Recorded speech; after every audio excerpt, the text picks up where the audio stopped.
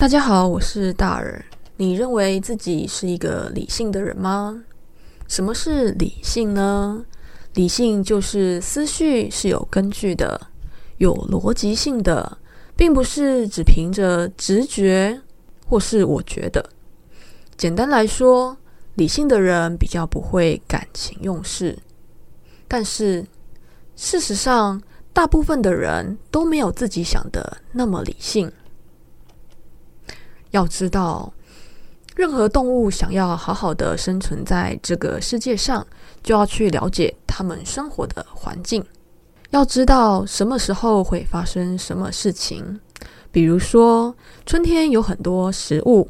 夏天呢则要注意温度，补充水分，冬天可能会找不到食物等等。最好还要能够预期接下来会发生什么事情，比较能够未雨绸缪。比方说，乌云密布之后有可能就会下雨，闪电之后可能就会打雷，天气一直太干燥就有可能会有火灾等等。人也是一样，人呢是群居的动物，所以生活在这个社会上，免不了会想要知道一件事的因果关系，还有别人为什么会做这件事的原因等等。如此一来，才能够去预测未来，趋吉避凶。所以我们很常会对于他人的行为做出一些评估，那这个就是所谓的归因。第一个提出归因理论的是佛里兹海德。海德认为呢，人们解释一件事之所以会发生的原因有分成两种，一种是外在原因，一种则是内在原因。外在原因就是情境归因，内在原因就是性格归因。那什么是情境归因呢？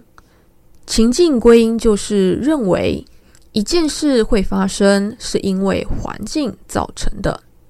反过来，性格归因则是认为一件事会发生是因为这个人自己的原因所造成的。举例来说，为什么小明这一次考试考差了？情境归因的人就会说，因为这一次的题目太难了。性格归因的人则会说，因为小明本身太笨了。归因理论常见的现象，第一个是基本归因谬误，就是指人们在评估他人行为的时候，常常会把原因归咎给这个人，而忽略了这个人所处的环境对他所造成的影响。第二个是自利偏误。自利偏误是人们在评估自己行为的时候，常常会把自己的成功归功于自己本身的能力或者是努力，而自己的失败则归咎于整个大环境的时机不好等等。简单来说，就是在看他人的行为，会认为他们做这件事情是因为他们个人的选择，个人的因素是内在的、性格上的、可以控制的。反过来，在看自己行为的时候，尤其是失败行为的时候，却认为是环境的、外在的、比较不能控制的原因所造成的。举例来说，父母可能会指责小孩子说，为什么房间那么乱都不整理？你真的是很懒惰耶。但是当小孩反问说，你们的房间也很乱，这个时候父母却很有可能会说，我们不一样，我们工作太忙了，忙到没有时间打扫，并不是因为我们懒。当父母说孩子很懒的时候，就是倾向于内在的性格归因。反观自己的时候，却很自然的使用了外在的情境归因。其实在日常生活中，人们常常会不由自主的对他人行为评估的时候，有这种基本归因谬误。举例来说，学生不写作业，老师常认为是学生太懒，而不是这个单元太难。又或者是小孩不做家事，父母常觉得是小孩子偷懒，而不是他可能不会做，或者是没有被鼓励。人们普遍认为男生比较不细心，女生比较不擅长数学等等。大家常认为这是小孩子本身就是如此，而不是被这个社会预期要这样。再来，被强暴的人也常被认为是自己穿太露，是被害者自己的问题，然后检讨起被害者，而不是这个社会的经济不好、治安太差、教育出状况等等的外在环境所影响。最后一个要讲的是最近越来越常发生的无差别杀人事件。大多数的人理所当然地认为是作案者自己本身可能有精神方面的疾病，或者是他自己爱杀人、嗜血、没有抗压性等等的内在性格归因，而没有去做整个大环境的情境归因。下面来说一个棉花糖的实验，这是1960年代史丹佛大学的心理学家沃尔特·米歇尔在幼儿园进行的经典实验。在这个实验当中，实验者先给小孩子自己选一份点心，可以是棉花糖、饼干或者是巧克力等等。实验者假装说有事情要先离开一下，通常是15分钟，并且跟小孩子说，如果你们没有偷吃手中的点心，等我回来的时候，你们就可以多一份点心。但是如果在我回来之前有偷吃的人，就没办法多一份点心了。这个实验主要是想要测试小孩子本身的自制能力跟未来成功之间的关系。实验者认为，越能控制自己不吃掉棉花糖或者是其他点心的小孩子，未来比较可能会成功。在后来的研究当中，确实也就发现，当初那些忍住不吃掉棉花糖的小孩子，在日后通常有更好的表现，例如更好的学业成绩、更好的教育成就等等。这听起来很合理。小孩如果可以控制自己的欲望，有自制能力，未来就比较可能会成功。可是，真的是这样吗？那些有自制力，可以等待实验者回来再吃棉花糖的小孩子，真的是因为他们自己本身的性格原因吗？有一群学者不同意这个看法，于是在1990年代又重新做了米歇尔的棉花糖实验。他们就是纽约大学的泰勒沃兹和加勒福尼亚大学的格瑞格邓肯等人，重新进行了经典的棉花糖实验。他们发现，那些后来比较成功的小孩子，其实是因为他们来自社会地位和经济能力比较好的家庭，有比较充足的资源，当然比较容易成功。另一方面，他们也探讨那些比较有自制力的小孩子，发现跟自制力相比，富足更能让孩子愿意等待。因为比较贫穷的小孩子可能常常面临有一餐没一餐的日常生活，所以对他们来说，等待是一件充满高风险的事情。反观那些比较富裕的小孩子，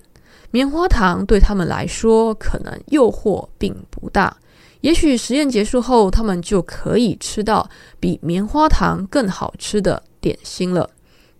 所以那些比较富裕的小孩子，当然就比较能够忍住不吃棉花糖而等待实验者回来。